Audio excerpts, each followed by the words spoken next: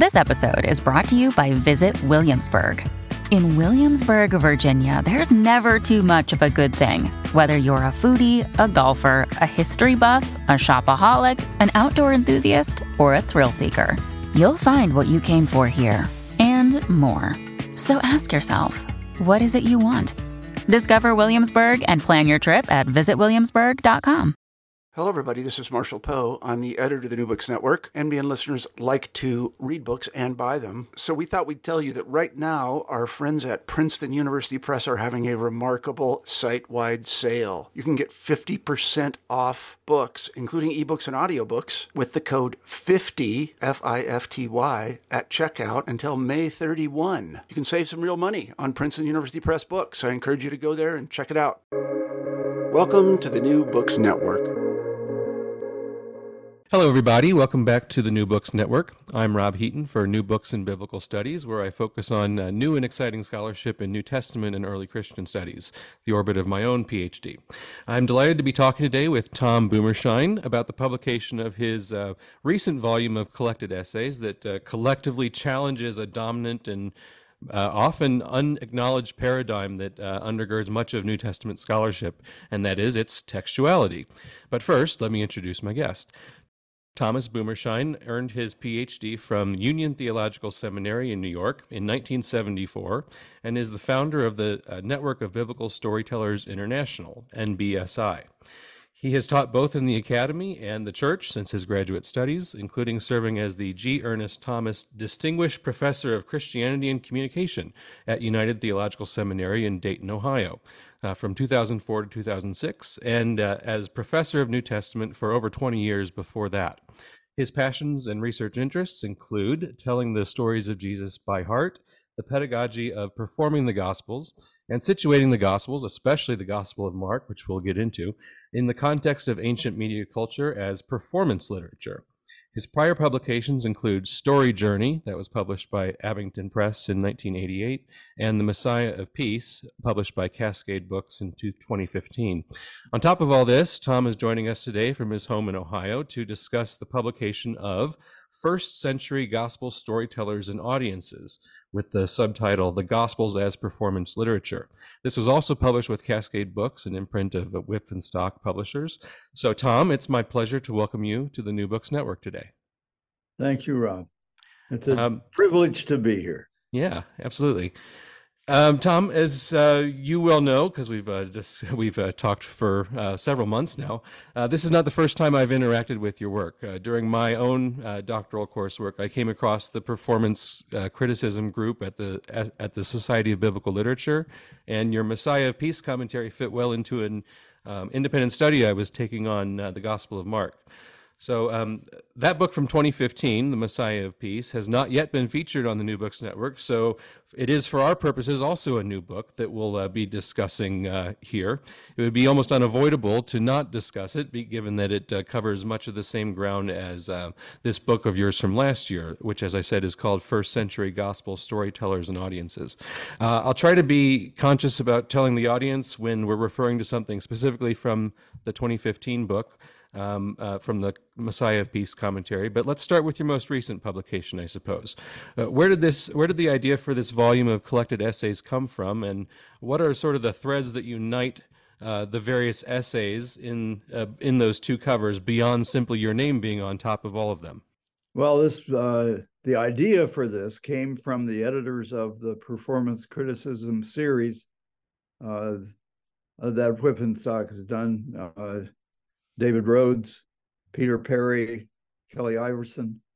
I had variously published and written articles and as part of books that each of these editors had edited and pulled together.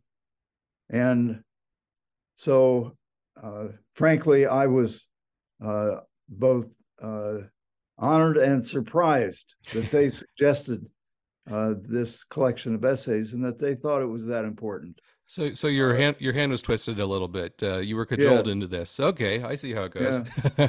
And so I was delighted at this invitation, and it is. There are articles in this from as early as 1982.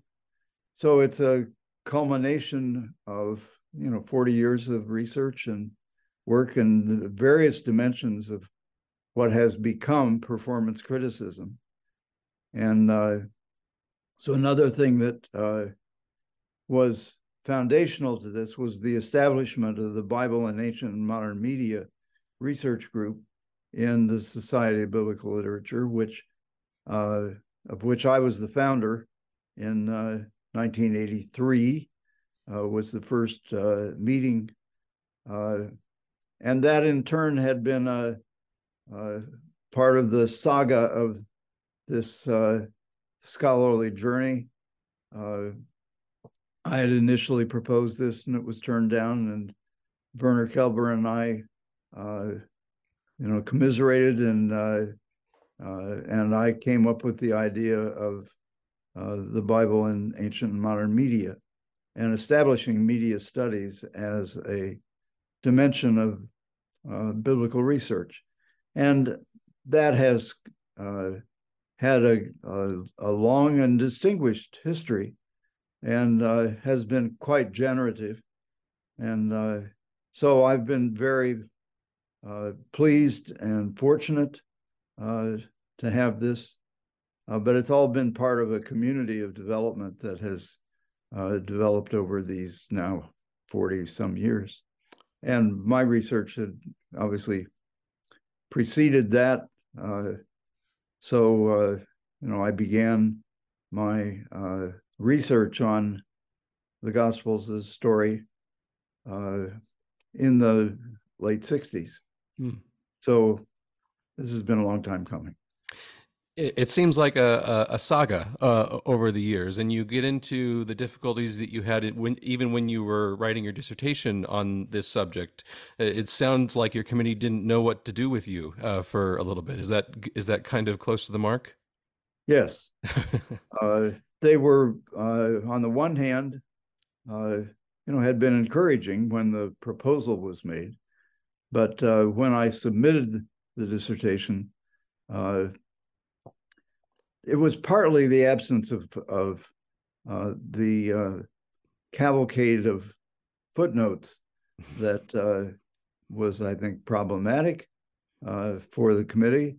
But it was also this whole idea of grounding the research in performance and in narrative study, rather than the identification of redaction patterns, the theology that was implicit in the redaction of Mark and Matthew, Luke, and John.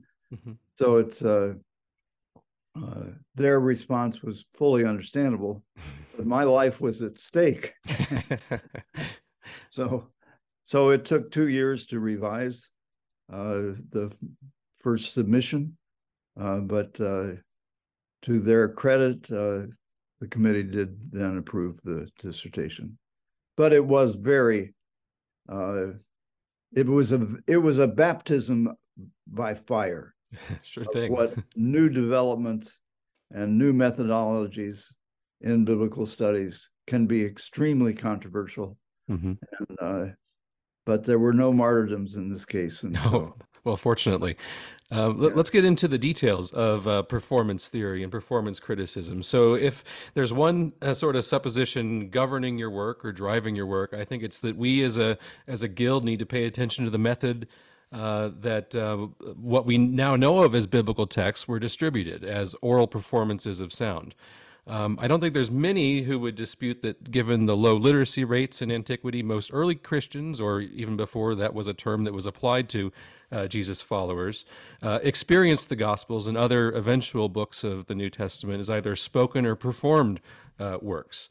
I sense that you want to portray then the entire Bible, or at least all of the Gospels, as performance literature, and we'll get into the implications of that as we go along today.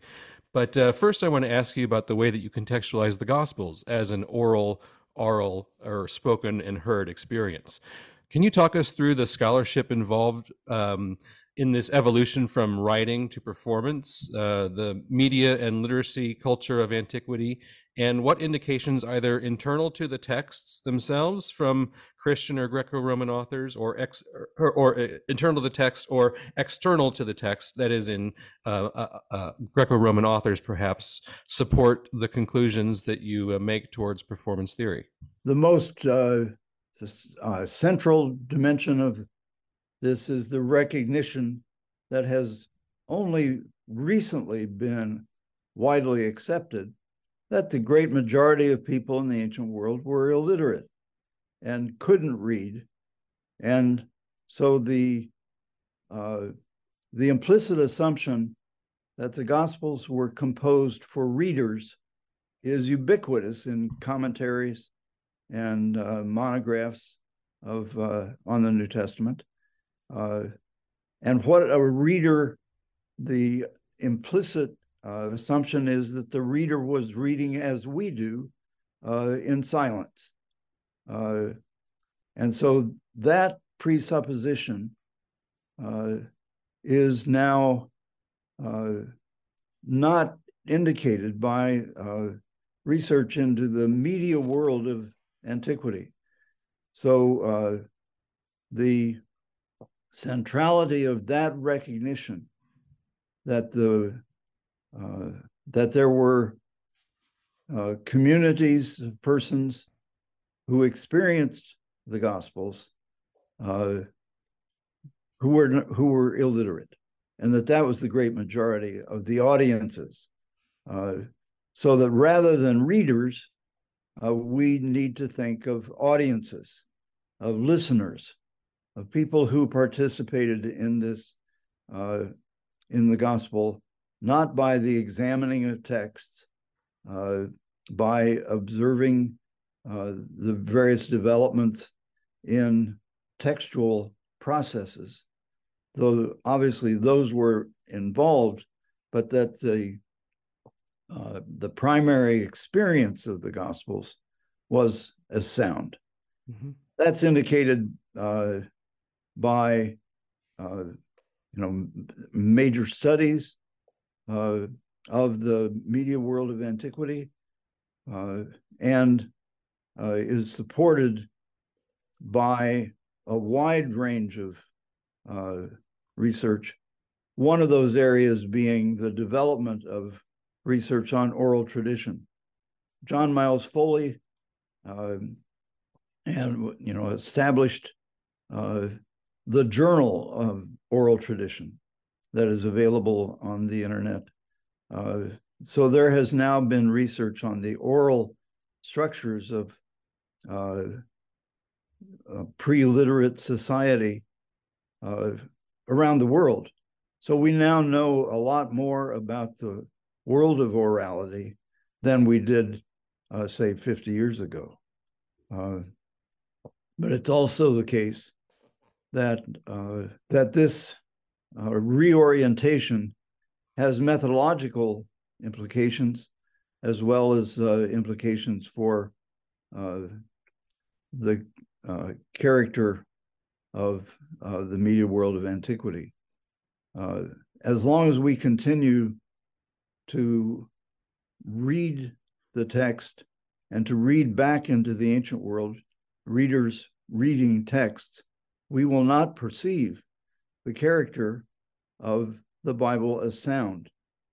And that reorientation from silent reading to performance and experience of the Bible as sound is a central reorientation of biblical study. So there's a sense in which, in my work, this was a kind of intuition that needed to be tested. Mm-hmm. So I've taken a somewhat scientific approach to this research, that we would test to see whether there are signs of oral culture, oral processes of composition, And so that has been one of the purposes of these essays, has been to see what difference does it make, for example, of the ending of Mark at 16:8, what difference does it make if it's heard rather than read as a text? Mm-hmm. And so I've been testing that hypothesis, and it has been very, revelatory. It's very fruitful.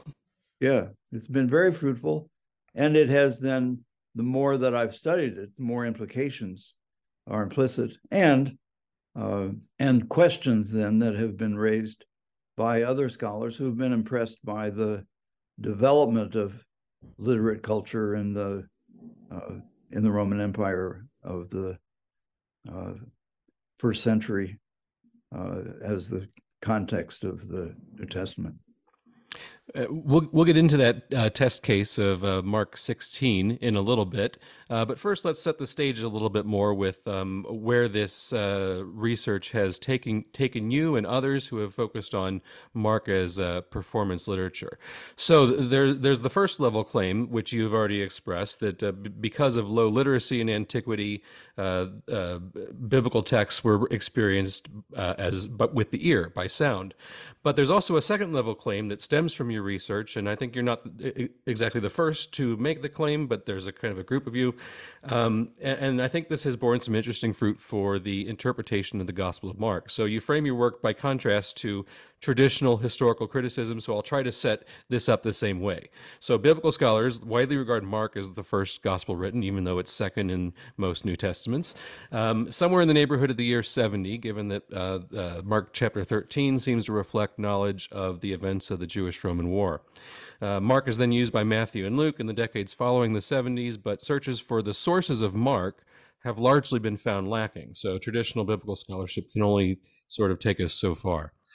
You and others in the performance studies cohort take a step that has influenced the way that I teach Mark, saying that it was not first written and not merely experienced as performance, but also composed in a performance setting, something like a one-man play or storytelling around the ancient campfire for audiences who are interested, right?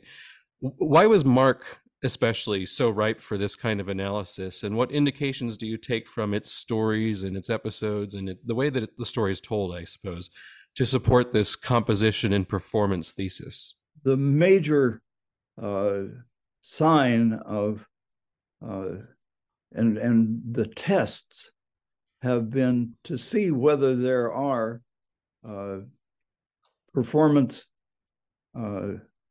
indications of composition and sound that are implicit in the stories.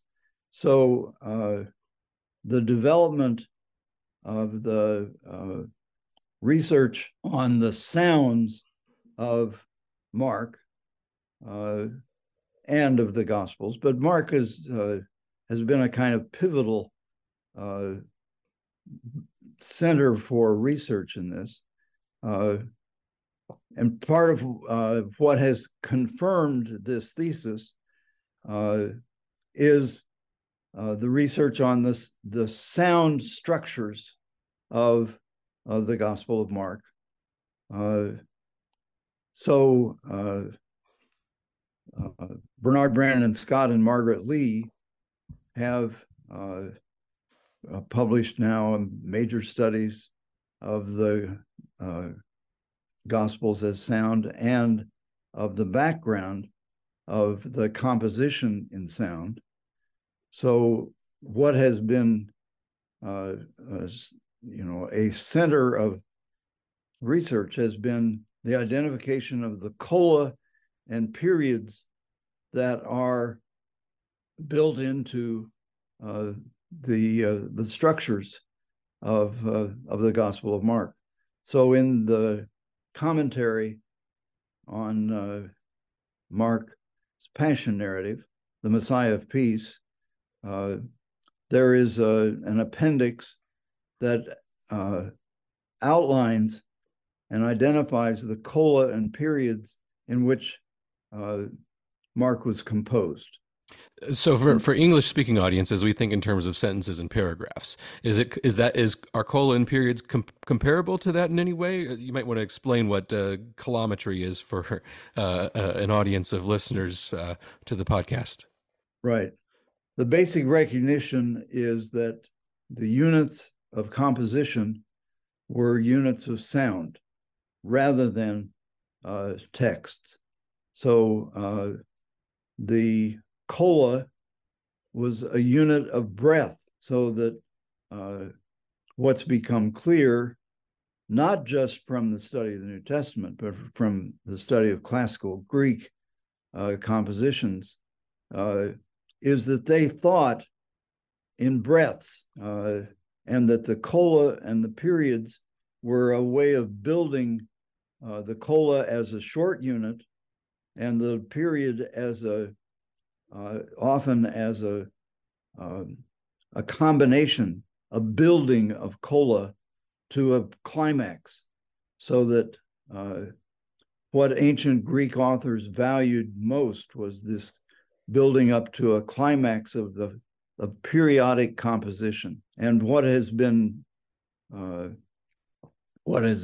realized when that basic characteristic that is identified in the Greek rhetoricians and theoreticians of the composition of sound, when that has been applied to the New Testament, it's been found that it was composed in cola and periods. So that's one of the dimensions of the commentary on Mark. That so rather than thinking in sentences and commas with phrases and clauses and so on that are literary, what's clear is that Mark was composed as in sound, in units of sound, units of breath, so that another dimension of that is the recognition that it was structured to be memorized, to facilitate memory.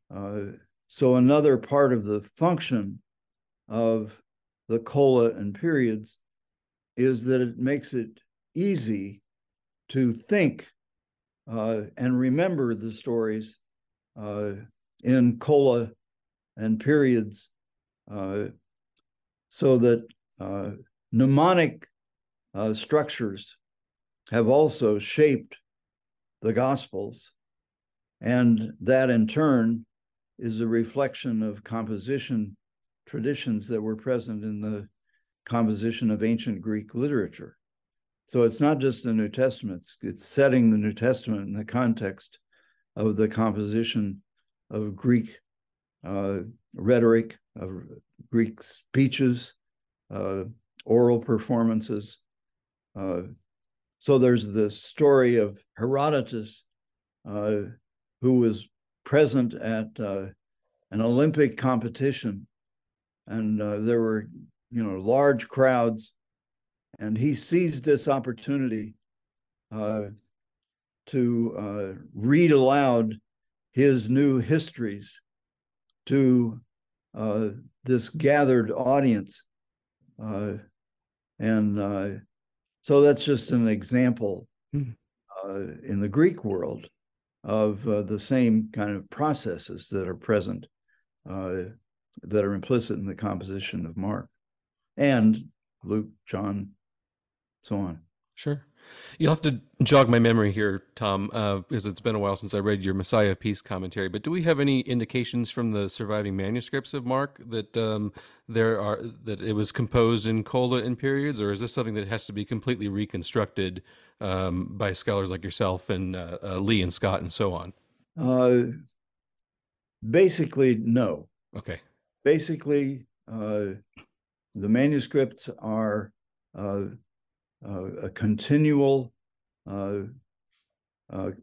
writing down of letters with no spaces, no indications of the end of a period, those had to be inferred by those who were performing the gospel. Mm-hmm. They had to identify those. It appears that was more normal, that the writing in continual script was not a major problem for both readers and for those who would utilize the mnemonic systems that are implicit in the Gospels to study, learn by heart.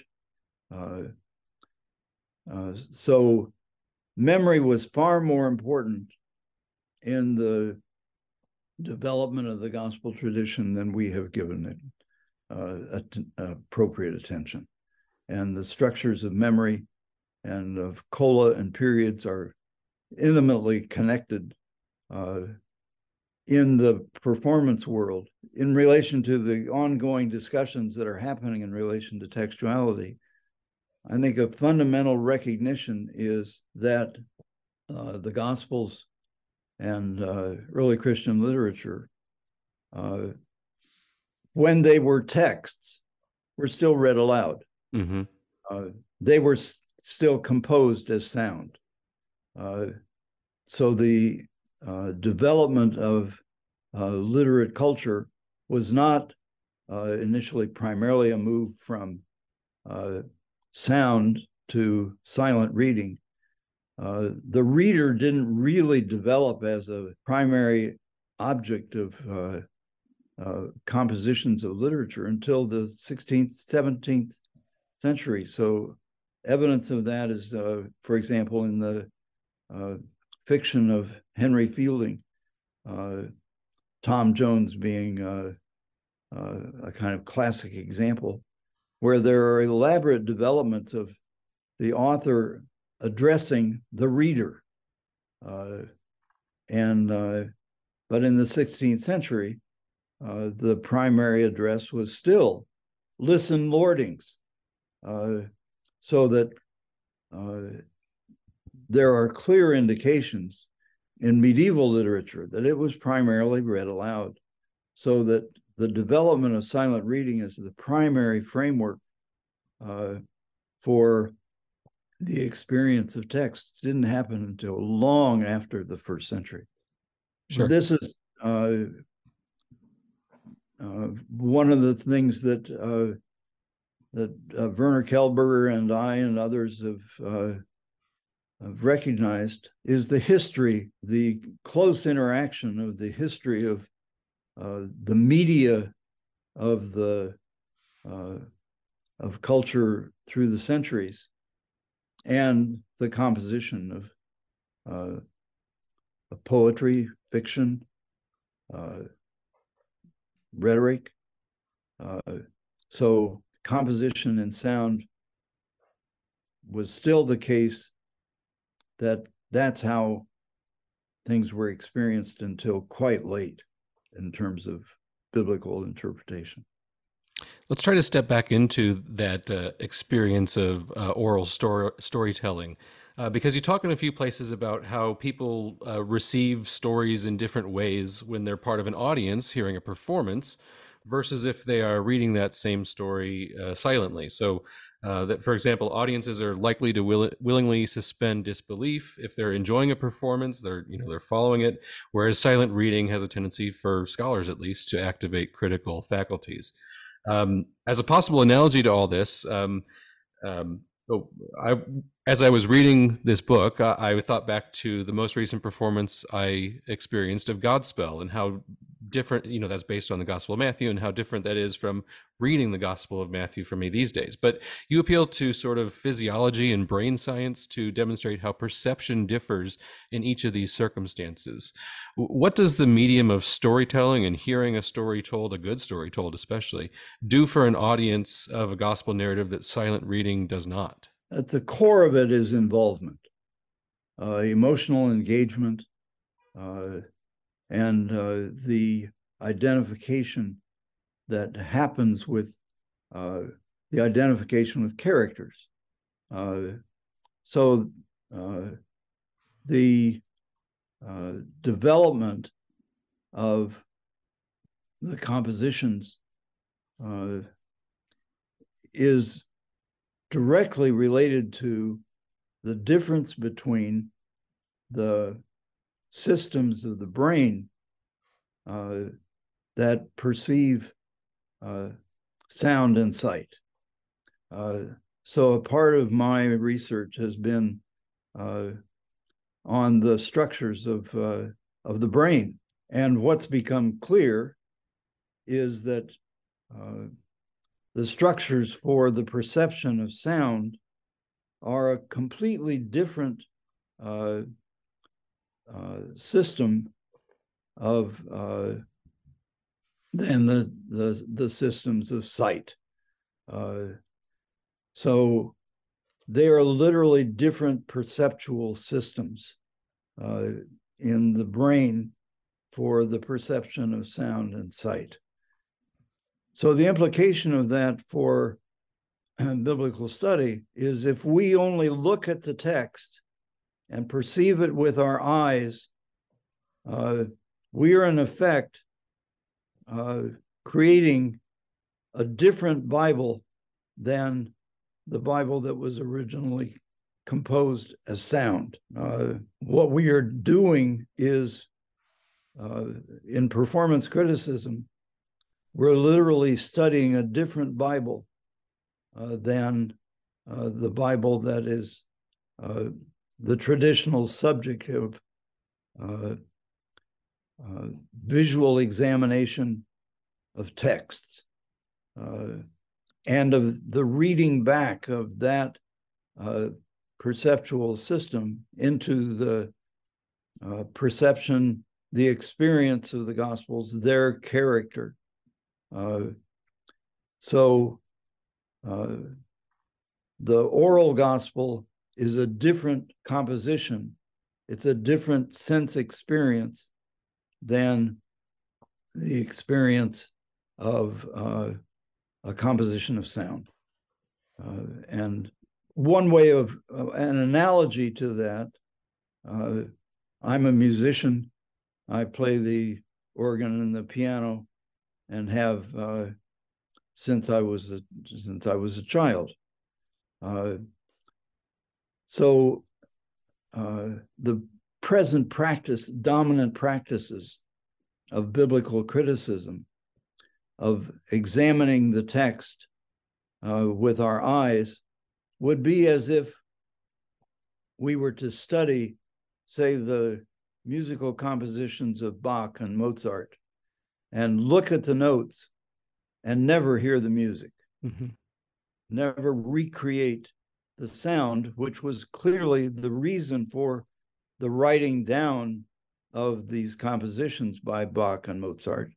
They wrote them so that people would be able, in the aftermath of their publication in manuscripts, to be able to play them, to recreate the sound of those compositions. And its impact in the culture was to make the music available to a much wider audience than would be the case for those who would be able to make sense of just looking at the manuscripts, which great conductors can do. They can look at it and see the sound and experience it, but that's very rare. And there's a kind of genius that, for example, Leonard Bernstein had, who could look at a manuscript and he could hear what he was looking at. But that's not the case for most people.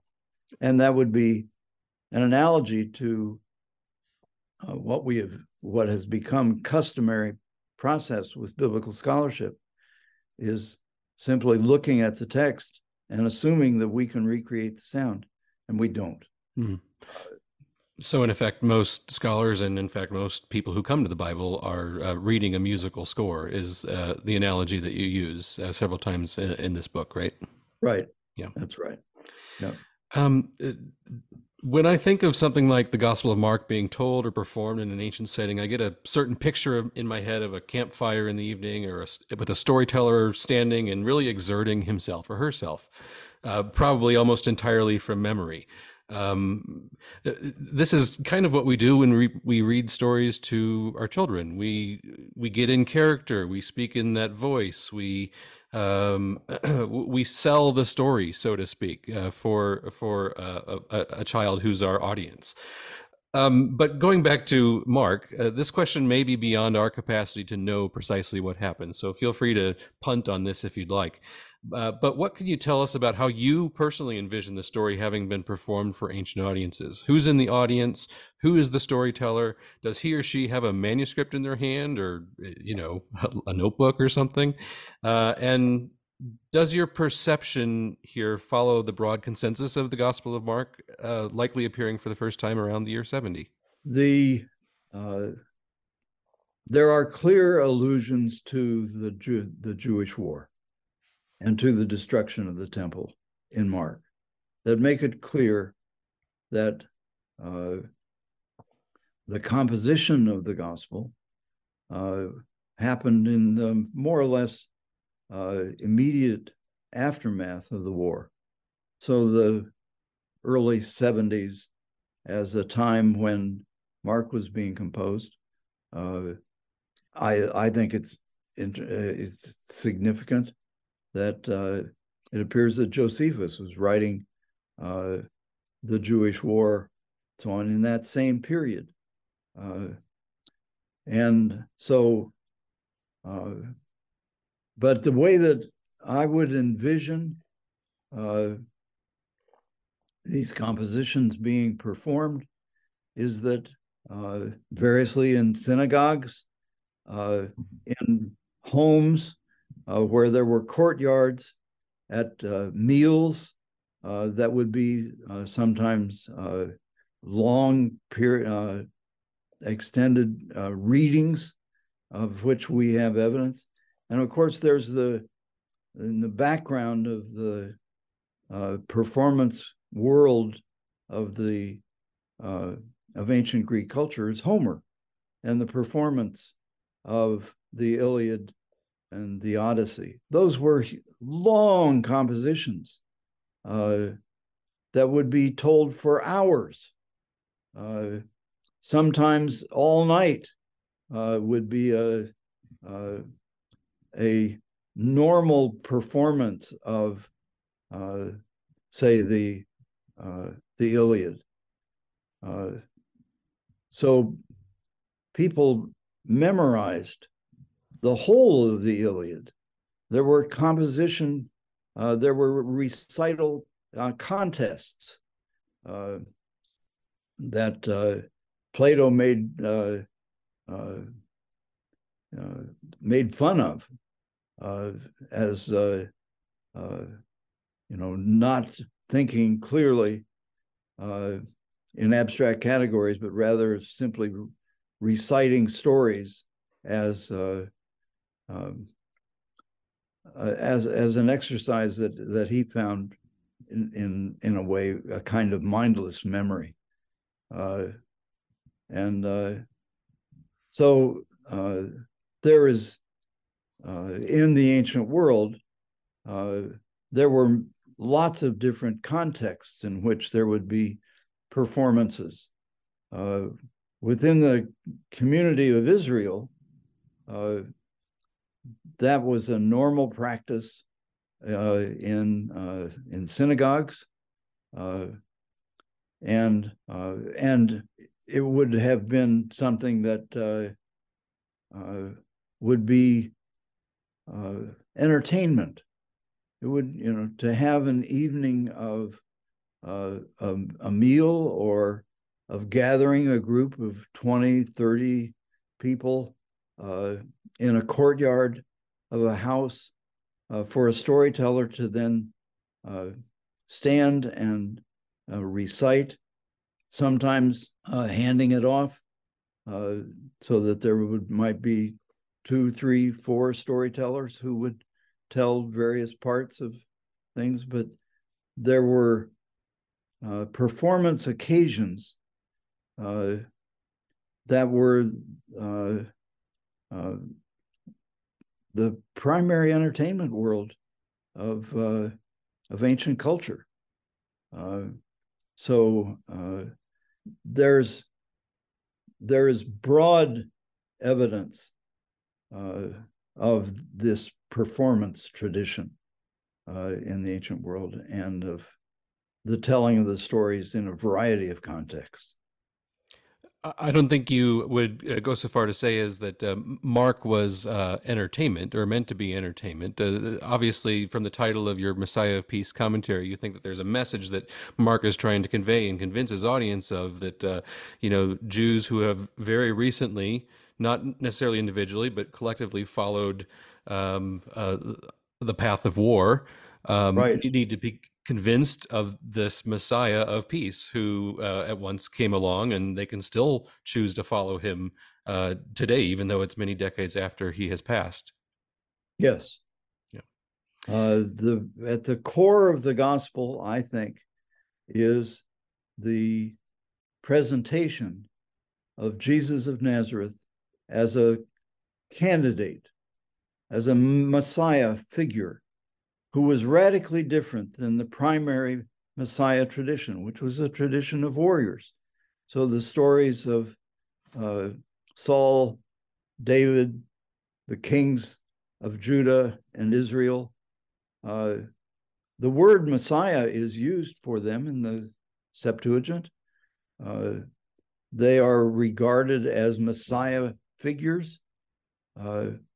So Jesus was, and the Jesus stories in the aftermath of the war were an appeal to follow a different way than the way of the war, which had been the greatest tragedy in the entire history of Israel. Current estimates are that over 1.5 million people from the community of Israel were killed in that war. The country was significantly decimated. Jerusalem was destroyed. The temple was leveled. There's really that war had a direct impact that was catastrophic. Mm-hmm. The community, the total community of Israel may have been 6 million,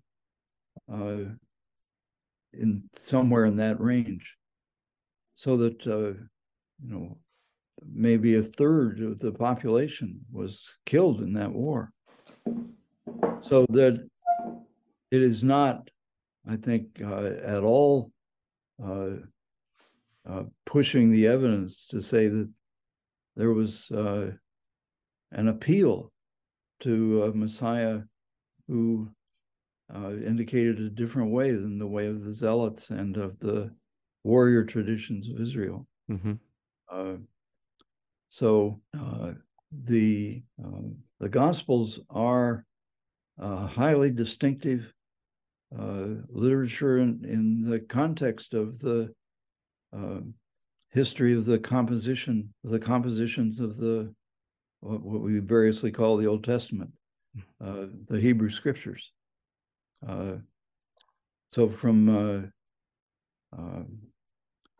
and also a dimension of that was the outreach to Gentiles, and that was, I think, a central issue that was one of the sources of the growing division between the followers of Jesus and the followers of the rabbis, was the relationship with the Gentiles, and whether separation from the Gentiles needed to be enforced, and that the Gospels were performed then for audiences of both Jews and Gentiles in those decades after the war. Very good. I want to turn now, since this is sort of a retrospective of your career in these two covers, to kind of contextualize your scholarship within your personal story, because I always like to gain an appreciation of where a scholar is coming from, how they first got interested in a subject and sort of carved their niche, which I would call this your niche, and how that sort of interplay of circumstances coalesces into a passion, which I can sense for you, especially in the context of these collected essays. It seems like you've had two pretty active periods of scholarship, one in the 1980s and early 1990s, and another in the roughly last dozen years or so. But it's easy to see how your essays from your early interests have paid off in recent years as well. So, all that said, how did you first become interested in pursuing biblical texts as compositions of a different media culture than our own? And have your interests evolved over time, or have you, as you've gained more experiences in performing biblical narratives yourselves? One of the pivotal experiences that I had that generated the interest in exploring Mark and the Gospels as performance literature was listening to Black storytelling preachers in Brooklyn and in Chicago. So I did field work in East Harlem and in Brooklyn, and then was a pastor on the west side of Chicago in the area that was burned after Dr. King's assassination. And so I was very impressed by the fact that you could go to a worship service and the sermon could be anywhere from 45 minutes to an hour and 15 minutes. And at the end of that people would be cheering for more. And so I was very impressed by the impact of the storytelling preachers who created stories that they would essentially compose on the spot, but clearly they were very, very sophisticated and learned persons. And that was very different than my initial assumptions about Black preaching. It really changed my mind. And so I wanted to find out more about whether there was evidence of something analogous to the impact of storytelling preaching in the Black church. So that was the immediate prelude to my decision to go back to Union and do a PhD. Okay, so this is between your master's and your PhD while you were a pastor yourself. Right. Right. Then a pivotal.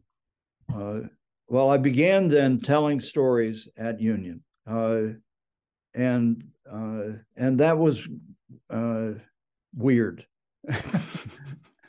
There were no precedents for that. So on the one hand, among my fellow students and professors, there was some degree of interest. That was the case with my committee, but there was also a significant degree of skepticism about, So I remember asking myself, did I want my reputation to be as a biblical storyteller? And it hardly seemed like what a sophisticated intellectual would do. It seemed naive and a kind of, I don't know, almost childish assumption about that. What I found was that the more that I told the stories, the more I was interested in them. And so I had a kind of pivotal moment. I had received approval to do my dissertation on Mark's story. So I got out all the books on Mark, had them on my shelves, and it was all source criticism and study of texts. And I was getting nowhere in relation to my goal of learning more about Mark as a story. And I had a moment of despair when I could see I was getting nowhere and I didn't know what to do. And I had a kind of epiphany that the message was, put away all your books, memorize the Gospel of Mark, well, in this case, the Passion Narrative, in Greek, and chant it with your guitar. And needless to say, that sounded crazy. But that's what I did. And it was a turning point in my research, was that I realized in learning it that there was a whole different world in the oral performance of the story than there was in the study of the text. Another pivotal moment happened in the immediate aftermath of my receiving the PhD in the spring of 1974. In November of that year, I was on my way to teach in Bedford-Stuyvesant in a program, a certificate program that we were doing at New York Theological Seminary. And my car was overheating, and I stopped at a filling station on the Bronx River Parkway to talk to an attendant. I was standing in back of a car, and he yelled, "Watch out!" And I turned around, and I was immediately on the ground. My legs were smashed. I had been hit by this car. I was out of work for a year. I was in cast for 6 months. And during that time, the stories that I had learned and told, especially the story of the healing of the paralytic, became a lifeline for me. And so in the ordeals of physical therapy for every day for 6, 9, 12 months, I would tell myself that story. In the aftermath of that, I realized that I was more interested in enabling people to learn and tell the stories than I was in writing a series of books of research. So I started teaching. I developed a storytelling workshop and started teaching my students to learn and tell the stories. And out of that grew the Network of Biblical Storytellers. That has become what it was founded in 1977, and after I started doing workshops for a year, and it is now an international community, so that part of my work has been as a coach. As you know, I've done workshops all over the world, and that recognition that there was a different dynamic of people learning and telling the stories than there was of their reading a text. Wow, and, wonderful. Yeah, so it's been very generative. And then the Bible in Ancient and Modern Media was the next. I also recognized that I wanted there to be a scholarly foundation for the storytelling, and that there was a big hole in the world of biblical scholarship, which was the study of the media of the Bible. Form criticism, redaction criticism, source criticism were all based on the study of texts. And there was no place in the world of biblical scholarship for the study of the original medium of the Bible. So the Bible in Ancient and Modern Media group has been in existence now since 1983 and has generated, in turn, this whole development first narrative criticism, and now performance criticism, which is what we've kind of settled on as a community, as a description of a study of the Bible as sound, as materials that were performed for audiences rather than read as texts. Mm-hmm. So it has been a kind of saga, I guess. There are, pivotal moments that have led to, I don't know, the exploration of this material in a radically different way. And it's proven to be quite generative. We'll see what happens. Indeed. As you tell your story, Tom, it strikes me that this starts well before the publication of Mark as story. So that wasn't around when you were collecting books on Mark, right? No. And no. That's now in its second or third edition, right? It's been it's still in publication after it was published in 1988. Yeah. Let's return the discussion to Mark, I suppose, which is, as I indicated earlier, where I find your work really compelling.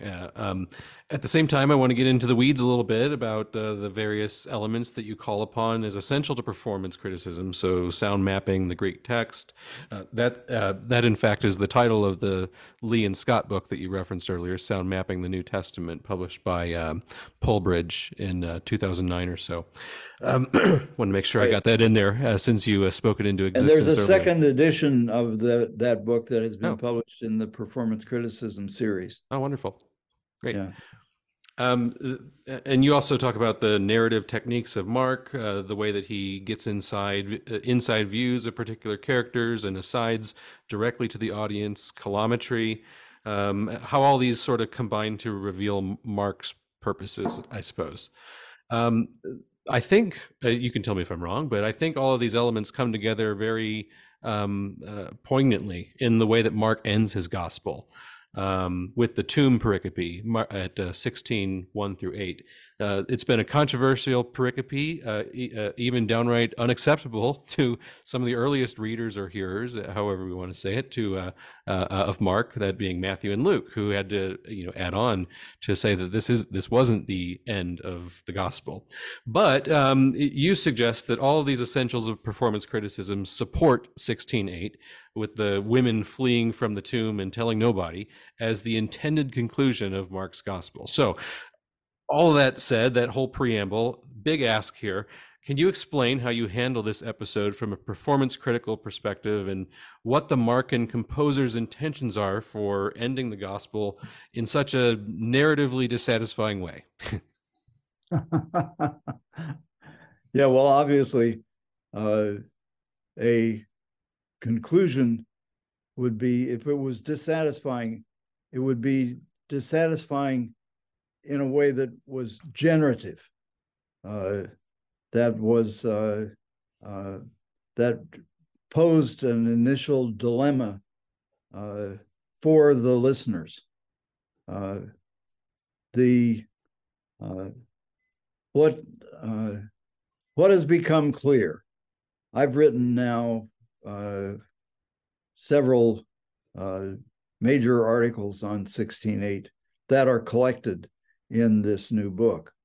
And the subject of the articles are, on the one hand, the narrative techniques that are implicit in the ending, the creation of enigmatic endings that then require the listener to think about, what does this mean? So the ending in 6:52 of the Jesus walking on the water and feeding the 5,000 ends with the story that they didn't understand about the loaves because their hearts were hardened. So Makes you whose ask heart more is hardened. questions than, have Right. a solution that's settled. Yeah, right. Right. It requires the listeners to think. The same is true with the ending of the crossing of the water in the aftermath of the second feeding, when the disciples don't understand, and Jesus asks them, "Don't you understand?" Well, this is addressed to the audience. Don't you understand about the loaves? When I fed the 5,000, how many baskets did you collect? 12. And when I fed the 4,000, how many baskets did you pick up? 7. Don't you understand? And of course, that's addressed to the audience, who are then invited as ones who hear with the same ears as the disciples to answer the question. Don't you understand? Well, obviously they don't. And part of the impact of that is then to want to hear what comes next in the story. The combination of inside views that is present in the stories, for example, of Peter's denial, where there's which ends with Peter breaking down of his weeping.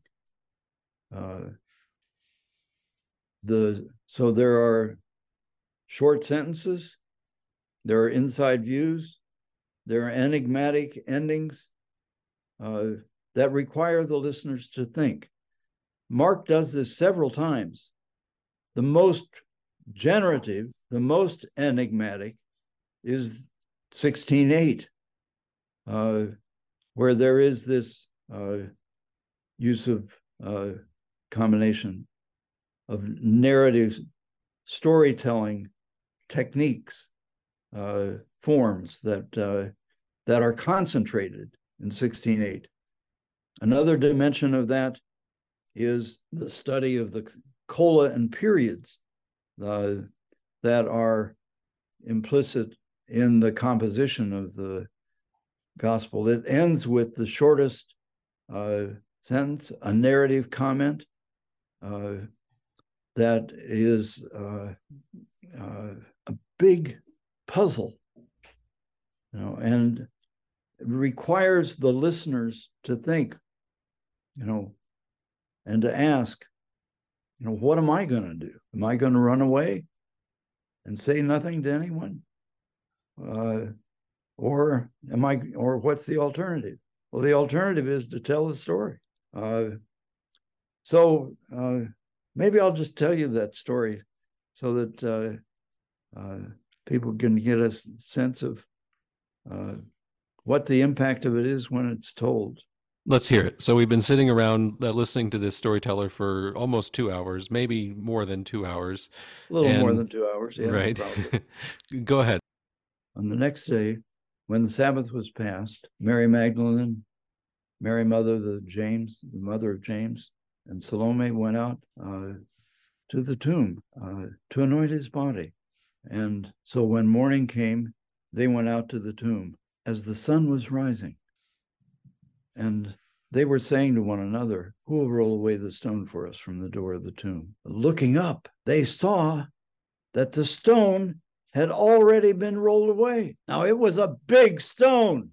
Going into the tomb, they saw a young man sitting at the right hand, clothed in a white robe, and they were amazed. But he said to them, "Don't be amazed. You are looking for Jesus, the Nazarene, who was crucified. He's been raised. He isn't here. Look at the place where they laid him. But go, tell his disciples and Peter, he's going before you to Galilee.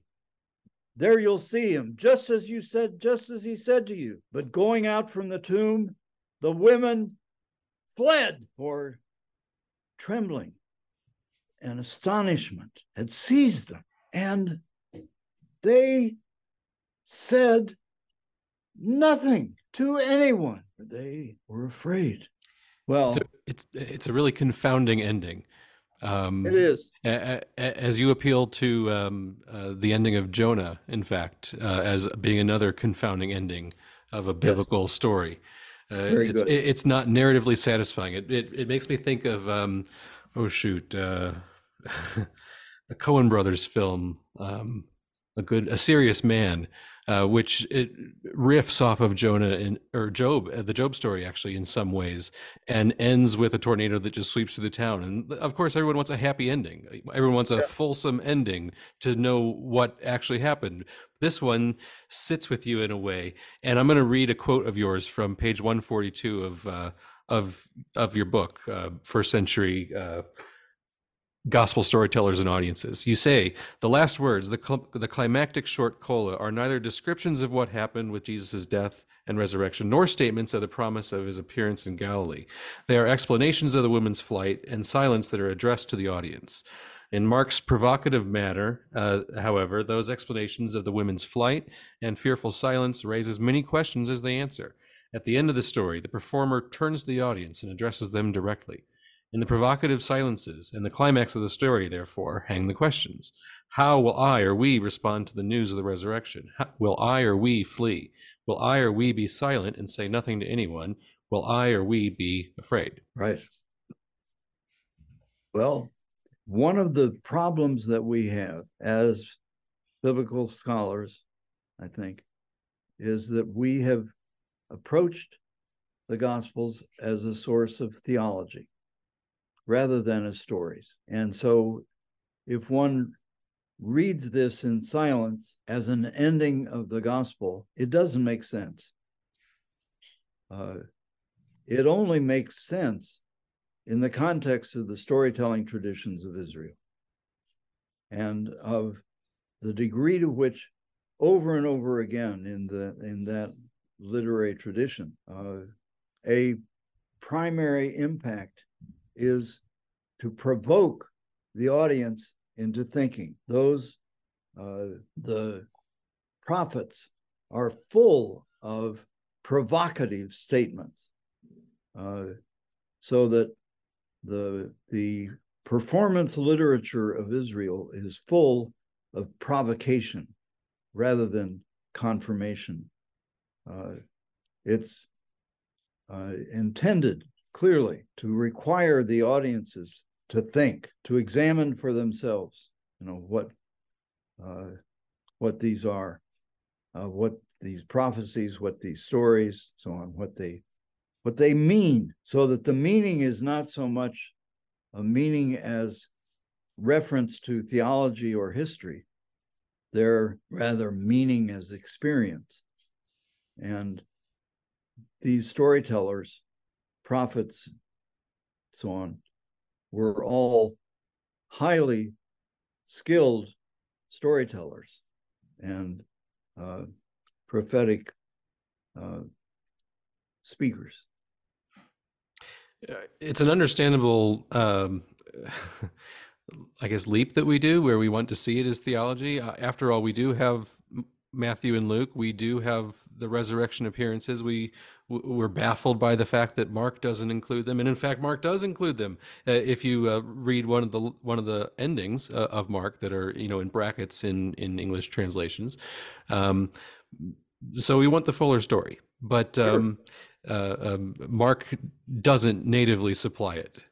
One claim you make about Mark and purpose in one of your essays, you say that the purpose of the story was to move its listeners from opposition to Jesus to belief in Jesus as the Messiah, the Son of God.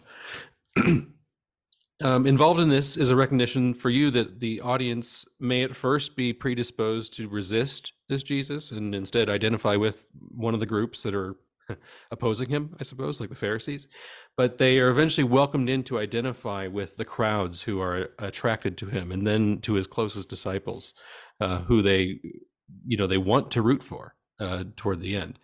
But this is all somewhat in contrast to the conclusions of other scholars that Mark is a gospel already written for Jesus-following communities. So why do you think that the likes of Adela Collins and Joel Marcus, big names in scholarship who you cite many times, have gotten this basic point wrong? And then what is the proper context for the emergence of the Gospel of Mark, told approximately in its final form, resembling the text that we have today? I think at the core of the problem that Adela and Joel have identified is that they studied the text as a source of, on the one hand, theological ideas, on the other hand, as a source of potential historical information about Jesus and what he did and said. When the gospel is studied as a text, there is a different framework of meaning that is developed than when it is told and heard.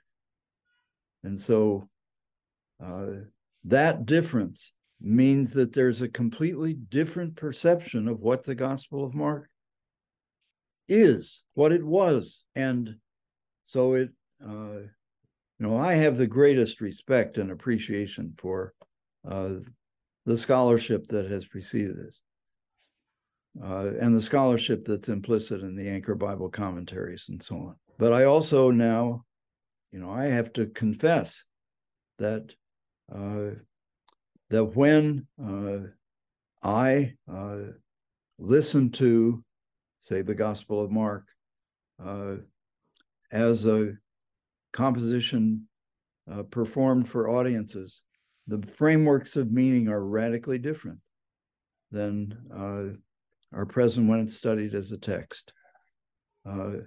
That change of media, that difference between the way in which it's perceived with the eyes and the way it's perceived when it's heard with the ears, as in the aftermath of performing and telling the story and seeing and experiencing the dynamics of interaction with the audience, those dynamics change the framework of interpretation. It's not the same gospel. So I think at the core of the reason why there has been why there is such difference is the difference of media, the difference of the way in which it's experienced. So for Mark to be experienced as performance literature, and this would be true for Matthew, Luke, John as well, there are different conclusions that are implicit in, for example, the study of audience address and the way in which the audience is addressed. So the implicit assumption in these commentaries, Hermeneia and Anchor Bible Commentary, the assumption is that they were texts read by readers.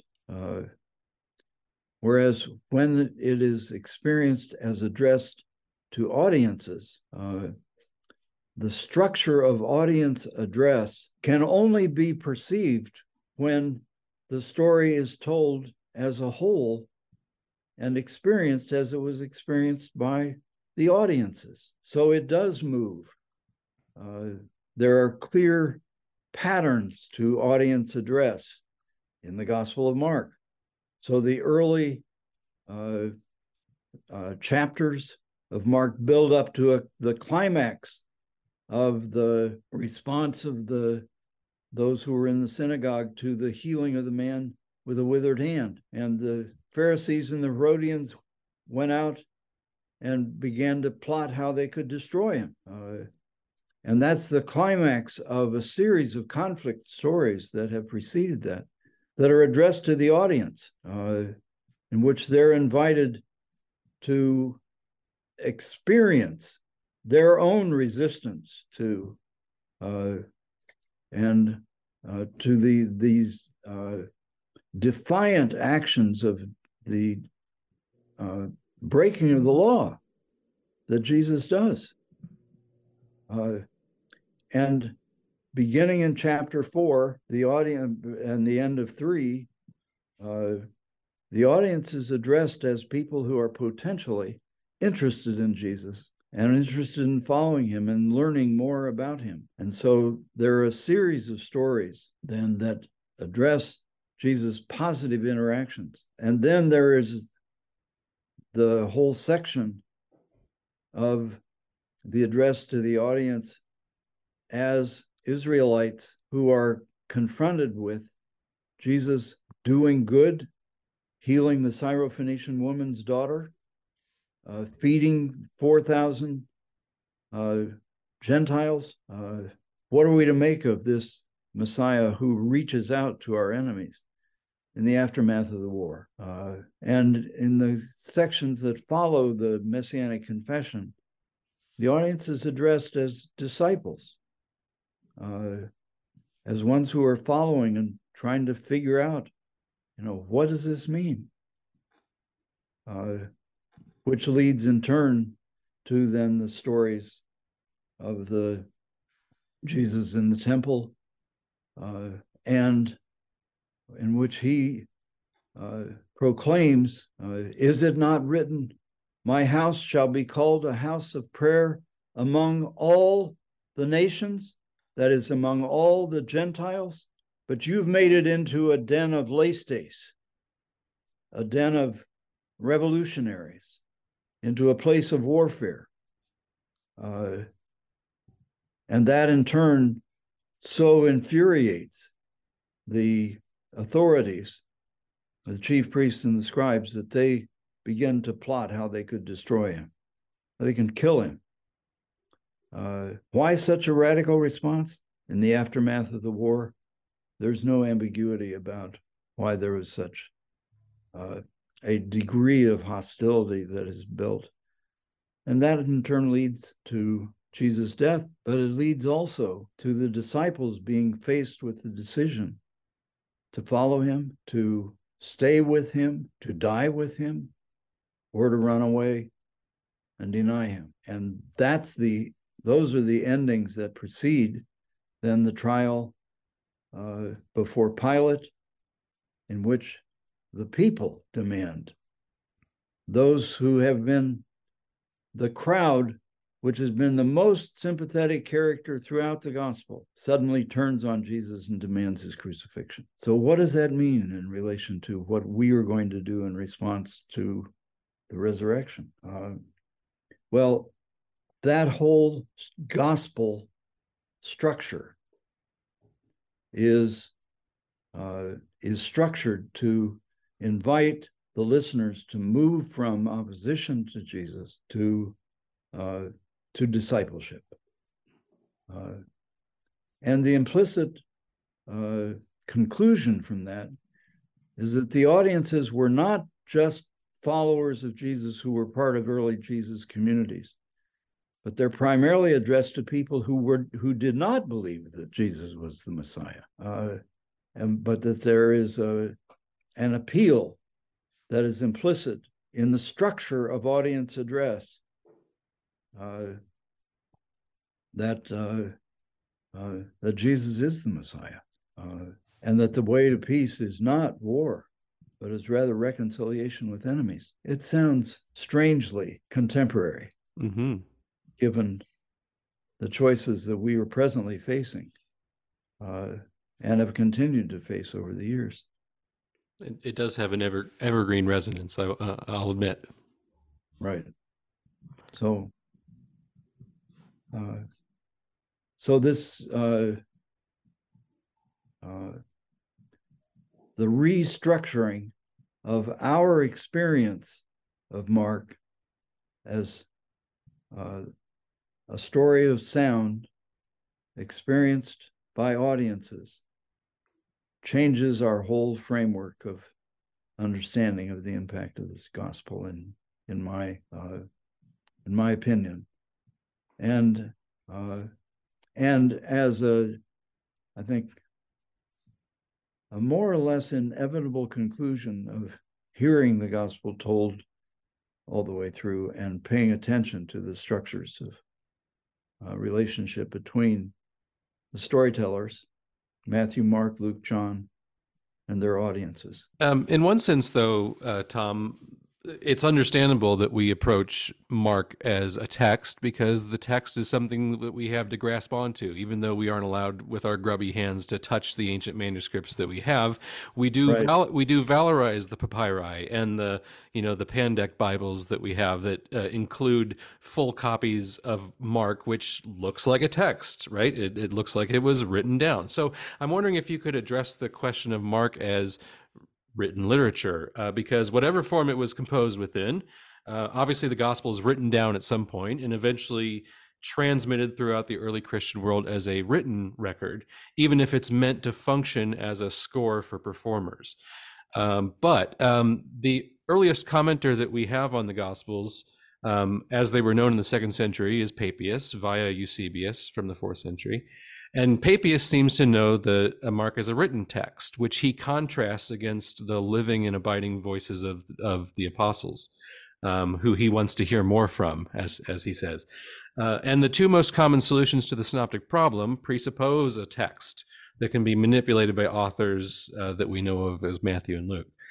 And the text of Mark that we know today contains at least one major nod to its own textuality, the let the reader understand of Mark 13:14, that Matthew also preserves, but would seemingly be kind of unoriginal to a performance composition to be talking about a reader in a little aside like that. So my question is something like this. How would you conceptualize the move from performance to a relatively fixed and apparently well-distributed text?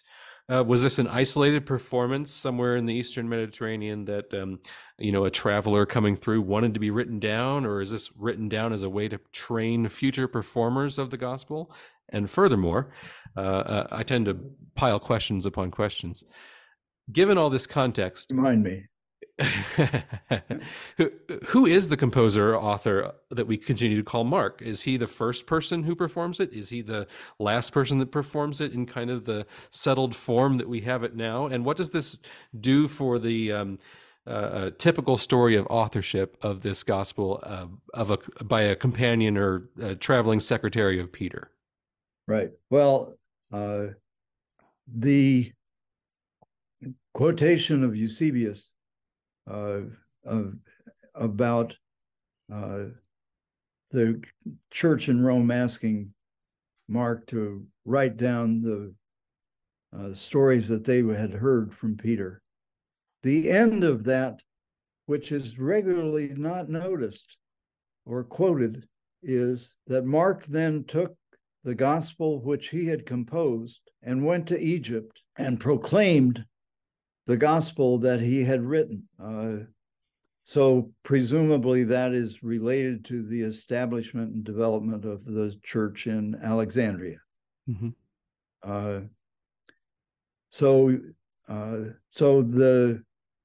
the end of the story in Eusebius is that Mark went and performed it in Egypt.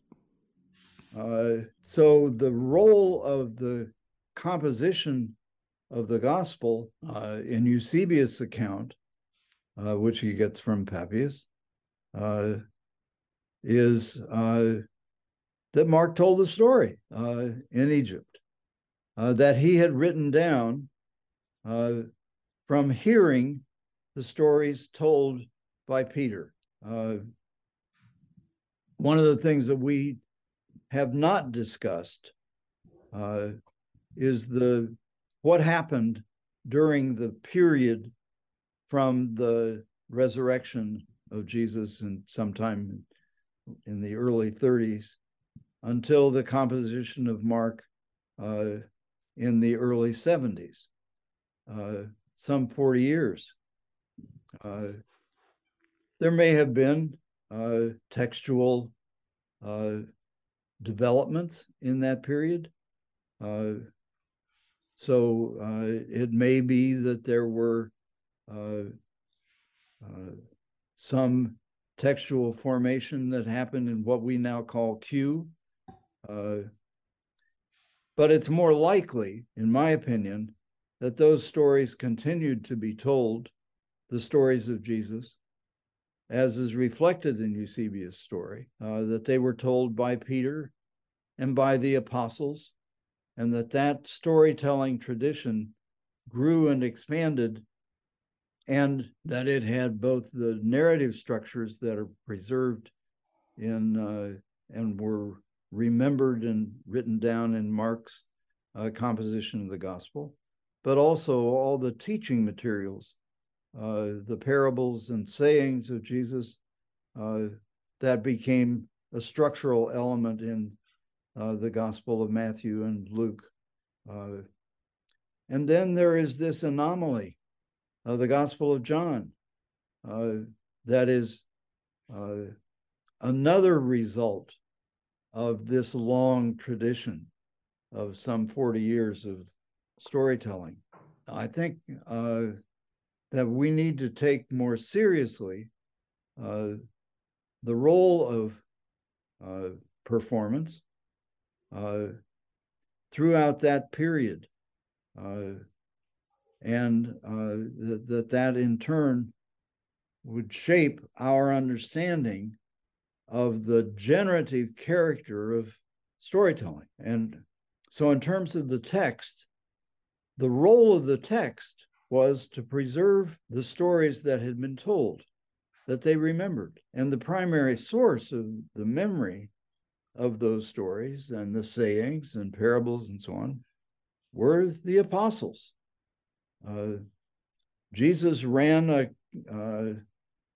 kind of traveling seminary in which the disciples were invited, indeed required by their teacher, to learn and repeat his stories, both the stories about him and the stories that he told about the kingdom of God. And that period was extraordinarily generative, and resulted in recomposition of some of the stories so that there was more connection with the experience of communities later, so that there was ongoing creativity in the formation of those traditional stories. So the textuality is a natural development, but it didn't mean that the stories stopped being told. They continued to be read, and we don't have time right now, but just to summarize, if one examines then the history of the transmission and the continued reading aloud of the traditions of the Gospels throughout the centuries, there's been a close correlation between the development of new systems of interpretation and the development of media. The most graphic, of course, is the development of the printing press and the radical change that took place in relation to the authority of the papacy with the Protestant Reformation, when people were enabled by the development of the printing press to read the stories for themselves rather than only hearing them read in churches. But the most significant for biblical scholarship, the most significant change was this transition to hearing, reading the text in silence as a source of documentation. I think the most important book about the history of biblical interpretation is Hans Frey's The Eclipse of Biblical Narrative. And what he identifies is that it was in the period of the Enlightenment, when there was a concerted effort on the part of a whole community of scholars to make sense of the Bible as a source of referential information about, on the one hand, its ostensive value as a source of information about what actually happened, the quest of the historical Jesus. And on the other hand, the development of an identification of the referential meaning as a source of theology, what he calls ideal reference, the ideas that were implicit in the development. And so those two foci of biblical scholarship, Quest of the Historical Jesus and New Testament theology, have been a source of credibility for the Gospels in the context of Enlightenment and post-Enlightenment culture. So the identification of the synoptic problem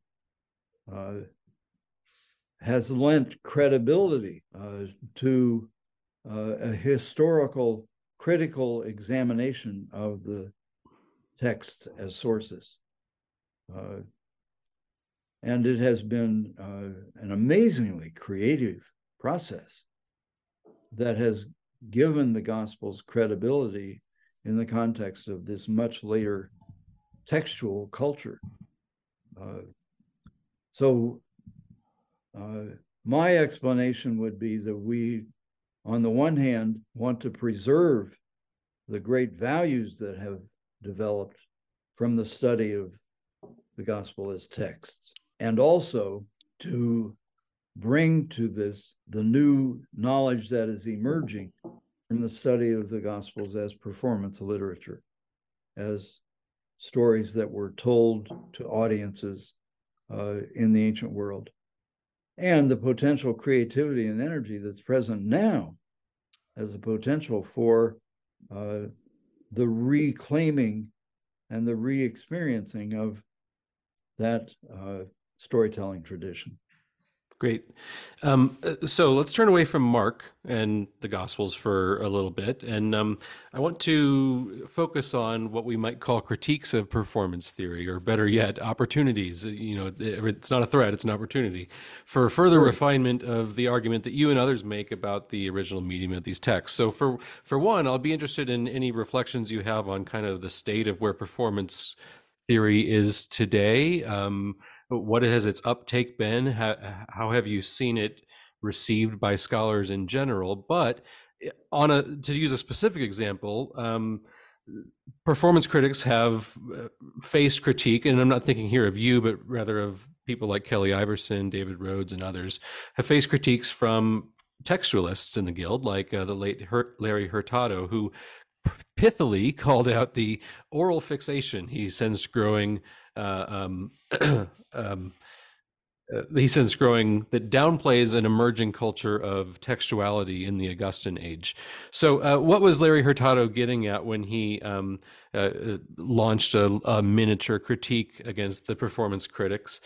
And do you see any merit to his claims that performance theorists have oversimplified the data from antiquity and turned it into sort of an either or binary of orality versus textuality, and then, you know, sided with the orality side of things at the expense of losing an understanding of an emerging textual culture? My own opinion is that that there is abundant evidence of the development of textual culture in the Augustan Roman period. The question is not whether that is present, whether that was a significant factor in the composition of the New Testament. It's rather, what did it mean? It did not mean the silencing of the tradition, in my opinion. The evidence would indicate that the only way that it was possible for the Gospels to have had the kind of impact that they had in that period was if they extended beyond the group of 10, 15% maximum of people who were literate to the great masses of people who became part of the Jesus movement and what became the early church. So the ambiguity associated with the combination of textual culture and the continuing primary culture of orality, which remained the dominant culture, throughout this and subsequent periods. Most people couldn't read for centuries. So I think that that needs to be a primary focus because of the degree to which the assumption of textuality has, I think, in significant ways, locked us into a preservation of that textual culture, and have read that back into the ancient world as the dominant thing, and that it justifies then a continuation of reading the scriptures in silence, and or in what I would call a somewhat wooden, emotionless, objective reading of the scriptures that has become the source of boredom in worship services by the millions around the world. So I don't at all, disagree with the recognition of the emerging textual culture, but I would say that it was a culture of elites. There is no evidence that there was a broad increase in literacy. That really didn't happen until the aftermath of the printing press. So the emergence of textual culture was very important in the formation of the church. Mm-hmm. And it's one of the primary differences between the emerging Jesus movement and what became the church and Rabbinic Judaism, which continued to emphasize the oral law and the recitation of the scriptures by heart and as sound. So that was those were characteristics of Rabbinic Judaism. But it so there was the development of a much different textual culture in the formation of the early church. But that doesn't mean that it became almost instantly the culture of some 20 centuries later. So I think this whole question needs a deeper examination than has been present to this point in what could be called the Hurtado school. And so I have great appreciation for Larry's work, and have read it, have talked with him about it, and we sort of had an agreement that whether to whatever degree it was the development of a textual culture, it was still a culture of sound in the ancient world. Sure. And I think most of us in the Guild will recognize that texts were read aloud, even if we let slip the idealization of a reader from time to time. I wonder, though, is it a further step altogether to assume that they were universally performed for audiences in the worship service? For example, Justin Martyr in the 2nd century writes about hearing the memoirs of the apostles, the Gospels presumably, read aloud as part of early Christian worship as time permitted. And from the time a little bit later, around 300, the Diocletianic persecution, we know of an office of readers or lectors who would sometimes possess the church's scriptures to familiarize themselves with their contents before they're read aloud in a service. Um, do you assume or get the sense that these are performances of texts, or of the more stoic or reverent recitations of words as we're familiar with?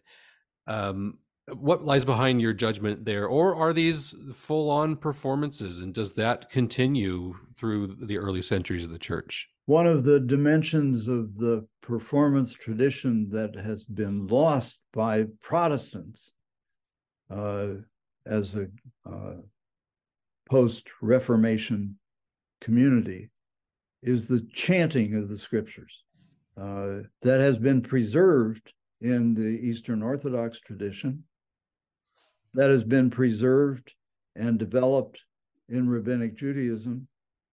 So there continues to be a school for the training of cantors. The Hebrew Union College Seminary, has a program for the training of lectors.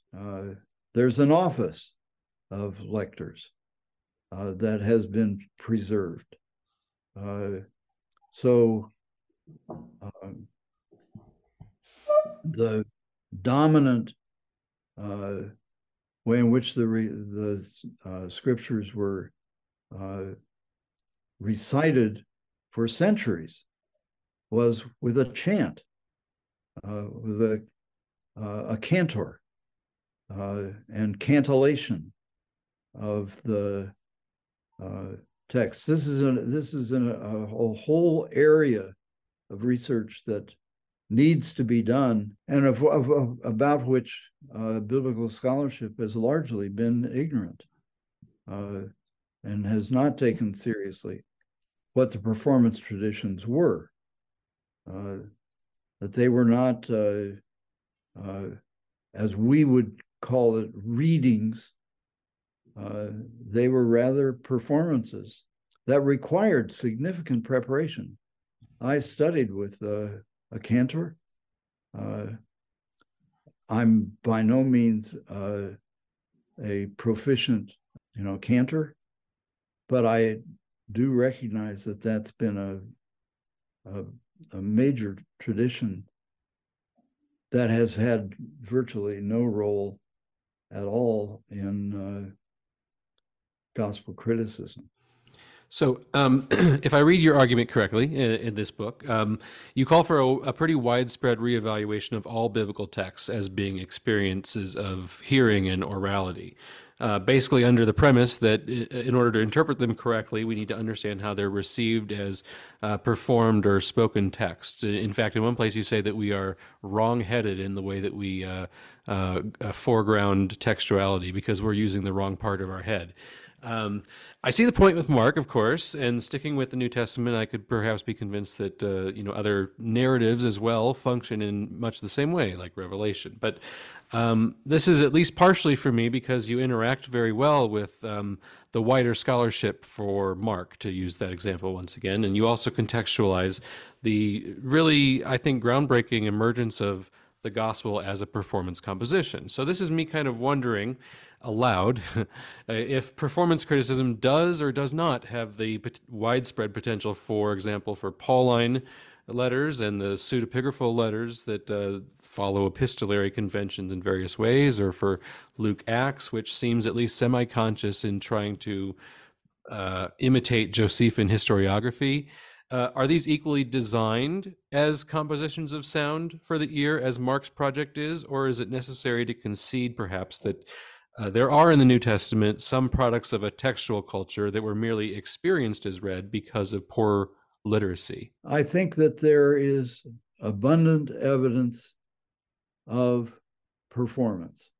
The study, for example, of the impact of the memorization of the Hebrew scriptures by the authors of the New Testament is abundant. It was the degree to which the New Testament, the composers of the New Testament knew intimately the traditions of the Hebrew scriptures. Primarily, what they knew was the Septuagint, was the Greek translation of the Hebrew. And but yes, I think there's a future for performance criticism in the study of the letters of Paul. They were, I think, intended to be read aloud to the congregations, and that there are things that we will learn in both the canonical writings and also in the pseudepigraphal literature, which was equally part of the ancient culture of performance. So I think that part of what we need to realize is that textuality did not mean silent reading. Mm-hmm. Textuality meant the distribution of compositions of sound that were written down so that they could be performed more widely as performance experiences. Mm-hmm. Once again, the best analogy is the composition of music. The writing down of Mozart's sonatas did not mean that they stopped being heard. The purpose of that was to increase the number of people who would hear the sonatas performed. Mm-hmm. Brahms became a very rich man because he composed, for example, his Hungarian dances, and they were performed by the rising middle class in Germany, many of whom could play the piano. And so this new literature fed a whole culture of the performance of music from texts. So the writing down of sound compositions in a manuscript that then can be appropriated, purchased, learned, and performed, that's part of the history of both musical and literary compositions. So it's not textuality did not mean silence. Sure. I think you might admit, though, that some things play better for a performance for audiences. So Mark has a certain dynamic immediacy to it, a snowballing narrative. Whereas, for example, since you appeal to John as perhaps being a performance, a piece of performance literature, Right. There's at one point where the narrative is broken up by a 25-minute monologue of Jesus. I'm not sure that quite plays as well. Or if you think of Matthew, if you try to think of the beginning of Matthew as being composed for performance, the long genealogy doesn't seem to play as well as Mark's immediate kickoff of the narrative. So I'm just wondering, I suppose, if we were to apply this to every New Testament book, would it all have the same resonance as it does for Mark, where I think the case is much stronger? Right. Well, there's no doubt that the Gospel of Luke, for example, takes a long time to perform.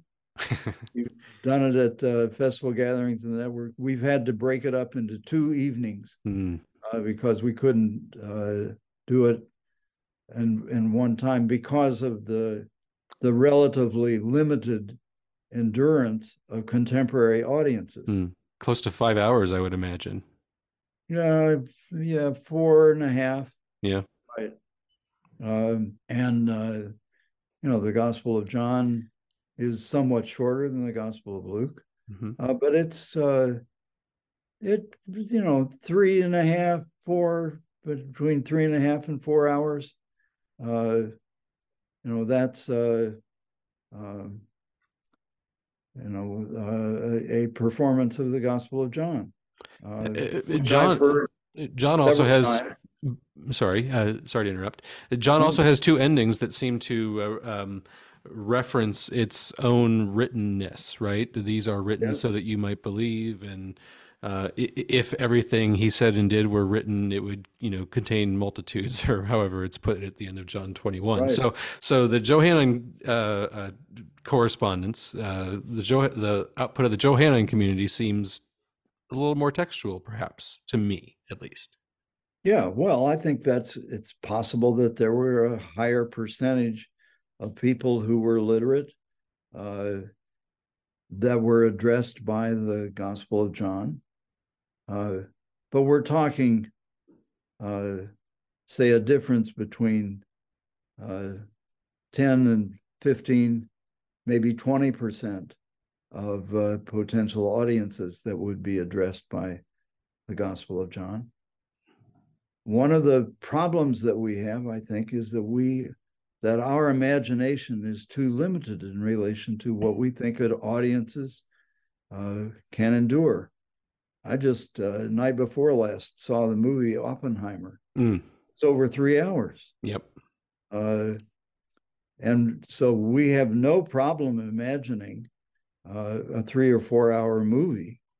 But because our traditions of performance of, say, things like the Gospel of Luke are so poorly done that audiences get lost. They get bored. Those indications of textuality that you describe at the end of John, the two endings, they are both addressed to audiences that would regard textuality as a sign of credibility. So they were written so that audiences might believe them. And so they would take seriously things that were composed and textualized in a way that they wouldn't for something that was simply an oral tradition. And it does reflect the degree of influence and authority that was present with written materials. That doesn't mean that they were silent. Sure. And it doesn't mean that they weren't experienced as part of a composition, a performance of the whole gospel. One of the observations about the gospel tradition is that these 4 compositions are very distinctive. I don't know of any other literary tradition in the history of Western civilization that has 4 authoritative versions of the same story, as is present with Matthew, Mark, Luke, and John. It's an extraordinary history that these say Mark was the earliest, that it generated this extensive literary tradition of composition and recomposition of different performances of the stories of Jesus, that in turn led credibility to the whole movement of what became Christianity.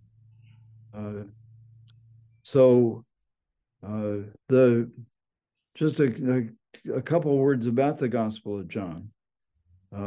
And for the record, this is the last chapter of your first century gospel storytellers and audiences. You talk about the Gospel of John much in the same way that you do Mark earlier in the book.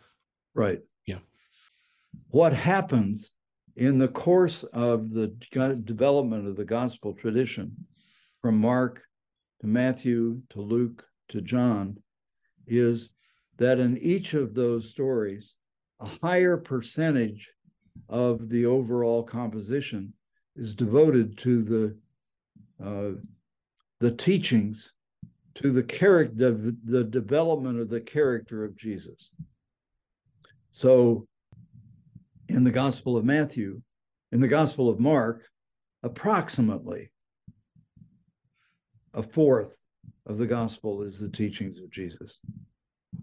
There are really only two significant discourses in the Gospel of Mark. In the Gospel of Matthew, that is extended, and there is a far greater emphasis on the development of the character of Jesus and of experience for the audience of Jesus standing in their midst and teaching them.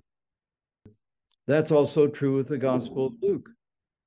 When you get to the Gospel of John, over 50% of the Gospel is Jesus standing in front of an audience, talking to them as Jews who are torn between believing in him and wanting to kill him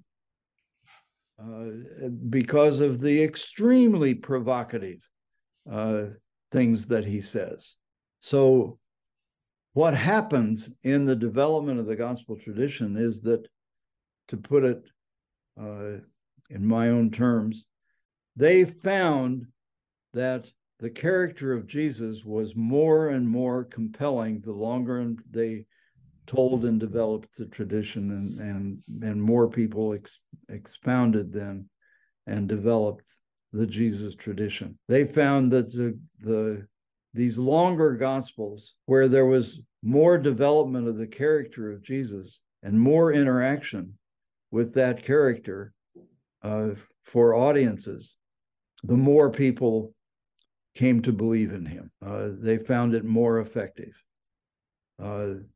So they preserved Mark, but they developed further the characterization of Jesus in the development of the three gospels that follow Mark. And in that sense, John is the most provocative of the four. And also a whole series of long discourses, long speeches that are an invitation to the audience to pay attention. But they require the audience to think, to examine the questions that Jesus steadily raises about his relationship to the Father, his position in relation to the traditions of Israel. So, I could go on, but it's a remarkable history from the point of view of the composition of experiences of Jesus that you can see with those four different versions, the creativity of the formation of the characterization of Jesus in the gospel tradition. Indeed. Let's start to round out our conversation, Tom, since we've gone for almost well over 2 hours now.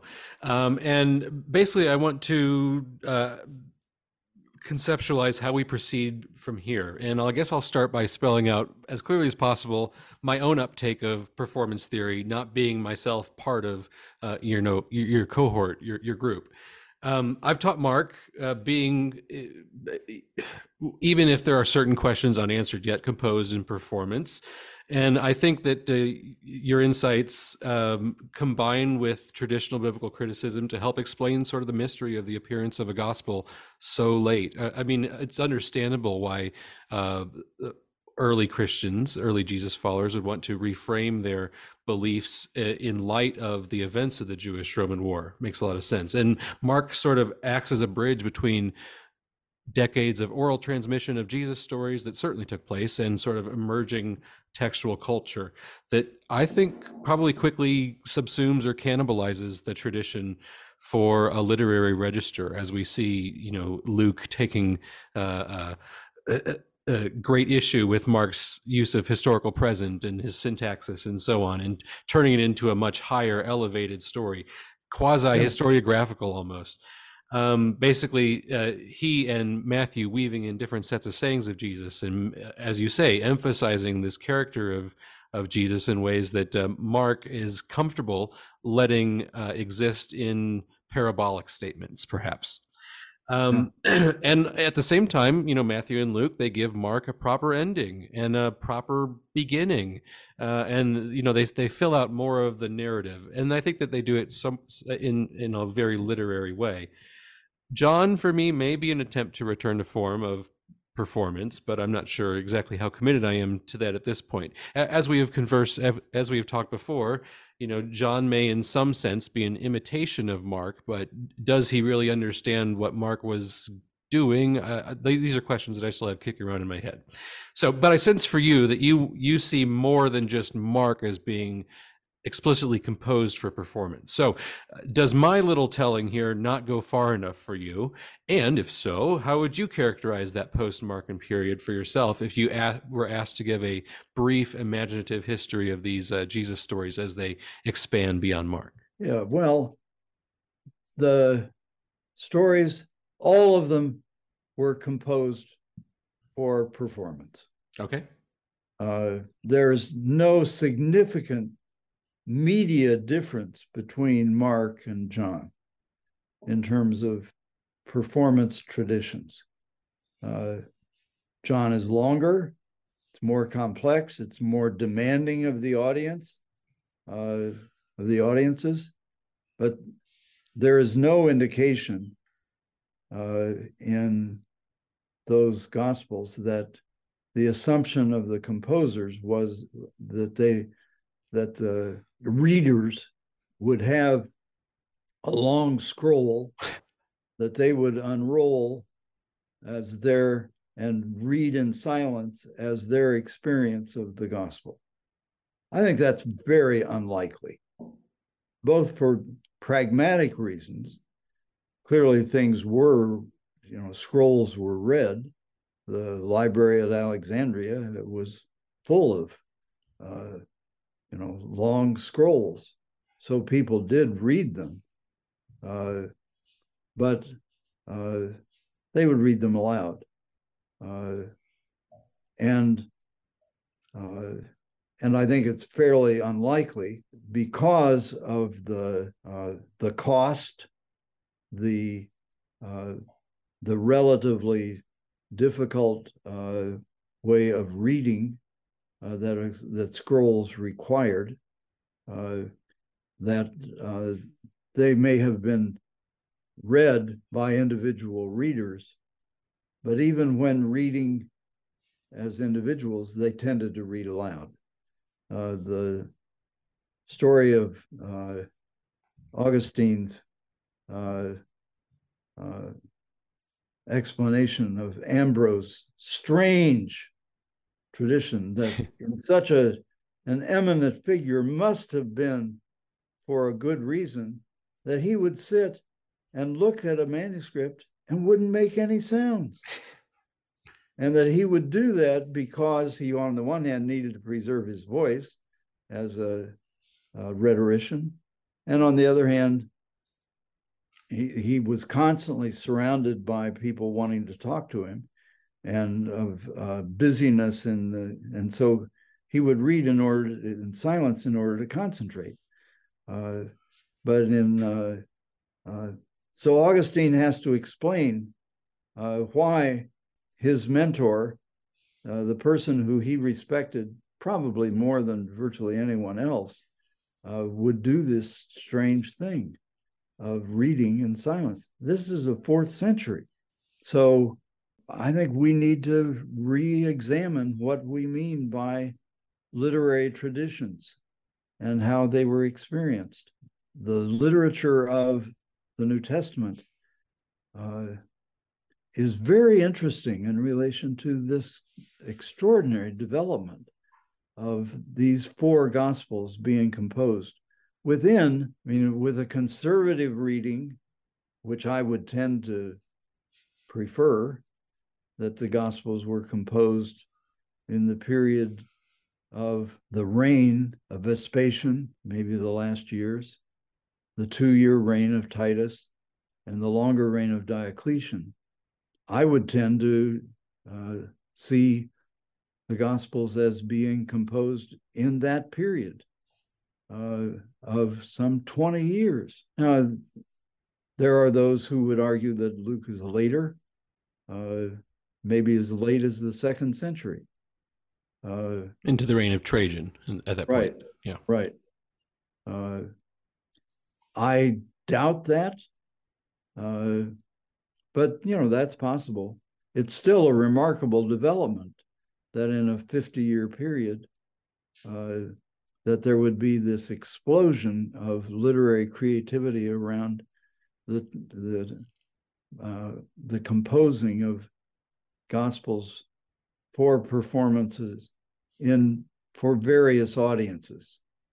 So each of them, I think, was inspired to compose their Gospels in order to communicate the Gospel to different communities. So, as you have, I think, rightly observed, Luke is addressed to a more literate community that was more open to Gentiles than, say, the Gospel of Matthew. Right. And I would add to that the Gospel of John, in which there are no Gentiles at all. One of the strange anomalies. The only time the Gentiles appear is when Philip and Andrew are asked by Greeks that they'd like to, and I assume they're Greek-speaking Jews, wanted to talk with Jesus, and Jesus doesn't talk to them. And they're the only Gentiles in the gospel. And Pilate at the end, of course. Yeah, well, but right. It's very different than, say, Mark or Luke, in terms of the treatment of Gentiles in the story. So anyhow, that's, I think there's a lot of indications that these traditions were composed for composition, for performance to various audiences, sure, to segments of the community of the diaspora, of the greater Greco-Roman, and I would add Parthian world, that in the reign of those emperors. And I hope that it's one of the outcomes of this conversation that we had, that scholars who are interested or listeners who are interested will take up the mantle and think about the Gospels as performance literature and other New Testament books as perhaps being performance literature. Tom, I'm looking at the time as it's ticking by here, and I see that I've taken up a lot of your family time today, but it's been a pleasure to speak with you about your life's work here. I guess I would ask you, what remains to be done, or where would you like to see performance critics take their attention next? Is there anything that you are working on, or is there more to be discovered in Mark, or do you prefer to see the other Gospels explored in this same way? And you've also expressed a desire for biblical scholars to commit to peace studies, which is kind of an outcropping of the way that you evaluate Mark. So on the whole, I'm just kind of curious to know where your personal interests lie in the future, in this final period of scholarship for you, and what we might see from you going forward. Right. Well, I expect that the period of my productivity is increasingly short. It's not. I mean, that's true for everybody, but I'm getting old. And you've been at this for a long time, to be fair. Right. But I hope that all New Testament scholars become performance critics, and extend the study of the Gospels as performance literature. I can foresee, for example, a new series of commentaries that would be oriented toward the study of biblical literature as performance literature. I think a lot would be learned from such an engagement, and it will take a generation of training, of the reorientation of the PhD training universities and seminaries. At this point, the people in those prestigious positions are all textualists who assume silent readers.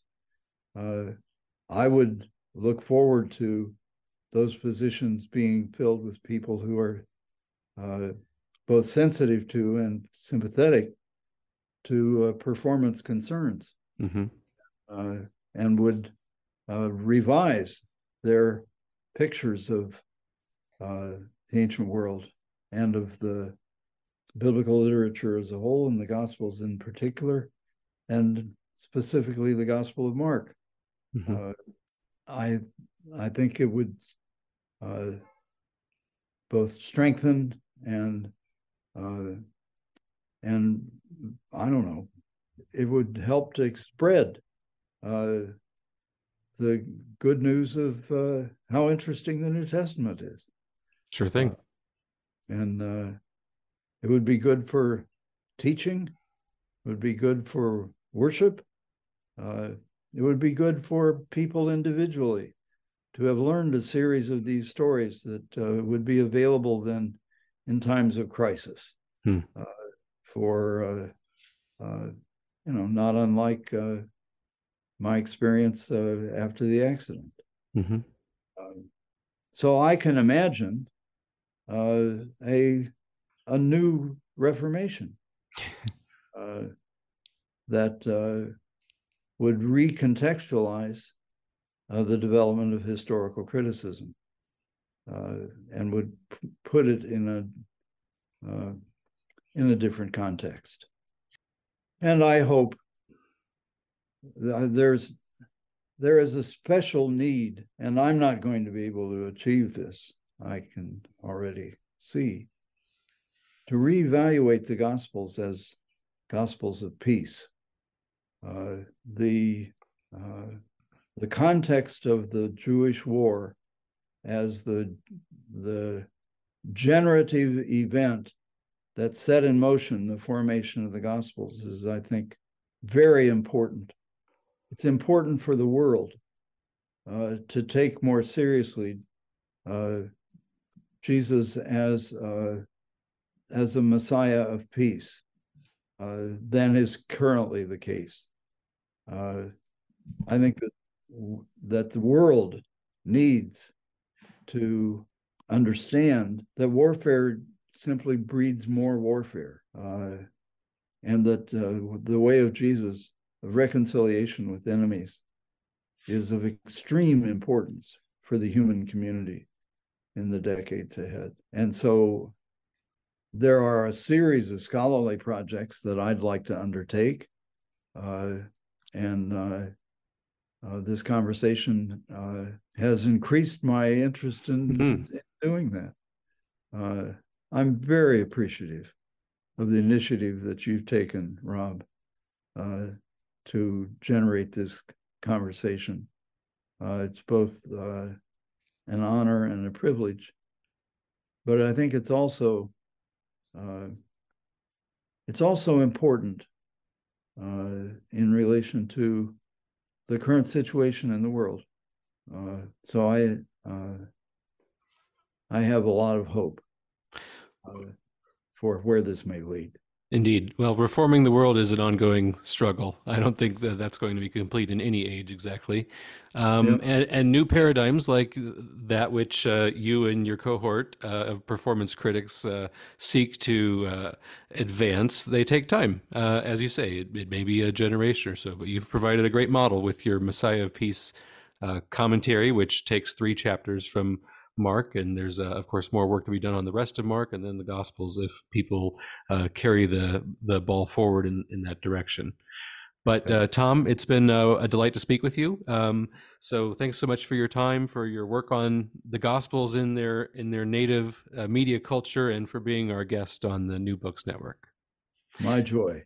Wonderful. Thank you, Rob. Again, Dr. Boomershine's new book is called First Century Gospel Storytellers and Audiences, the Gospels as Performance Literature, and it's available now from Cascade Books, an imprint of Whip and Stock. We've also talked about his 2015 performance criticism commentary on the Gospel of Mark, and especially its Passion Resurrection narrative, entitled The Messiah of Peace. It also has a long subtitle that I won't repeat here, but it was published as well within the same biblical performance criticism series by Cascade Books. And that book, indeed, has a companion website where you can hear Tom's recorded performances of that Passion Resurrection narrative of Mark in both English and Greek, if you so choose. And the URL for that collection of performances is www.messiahofpeace, that's all one word, no spaces or hyphens or anything, messiahofpeace.com.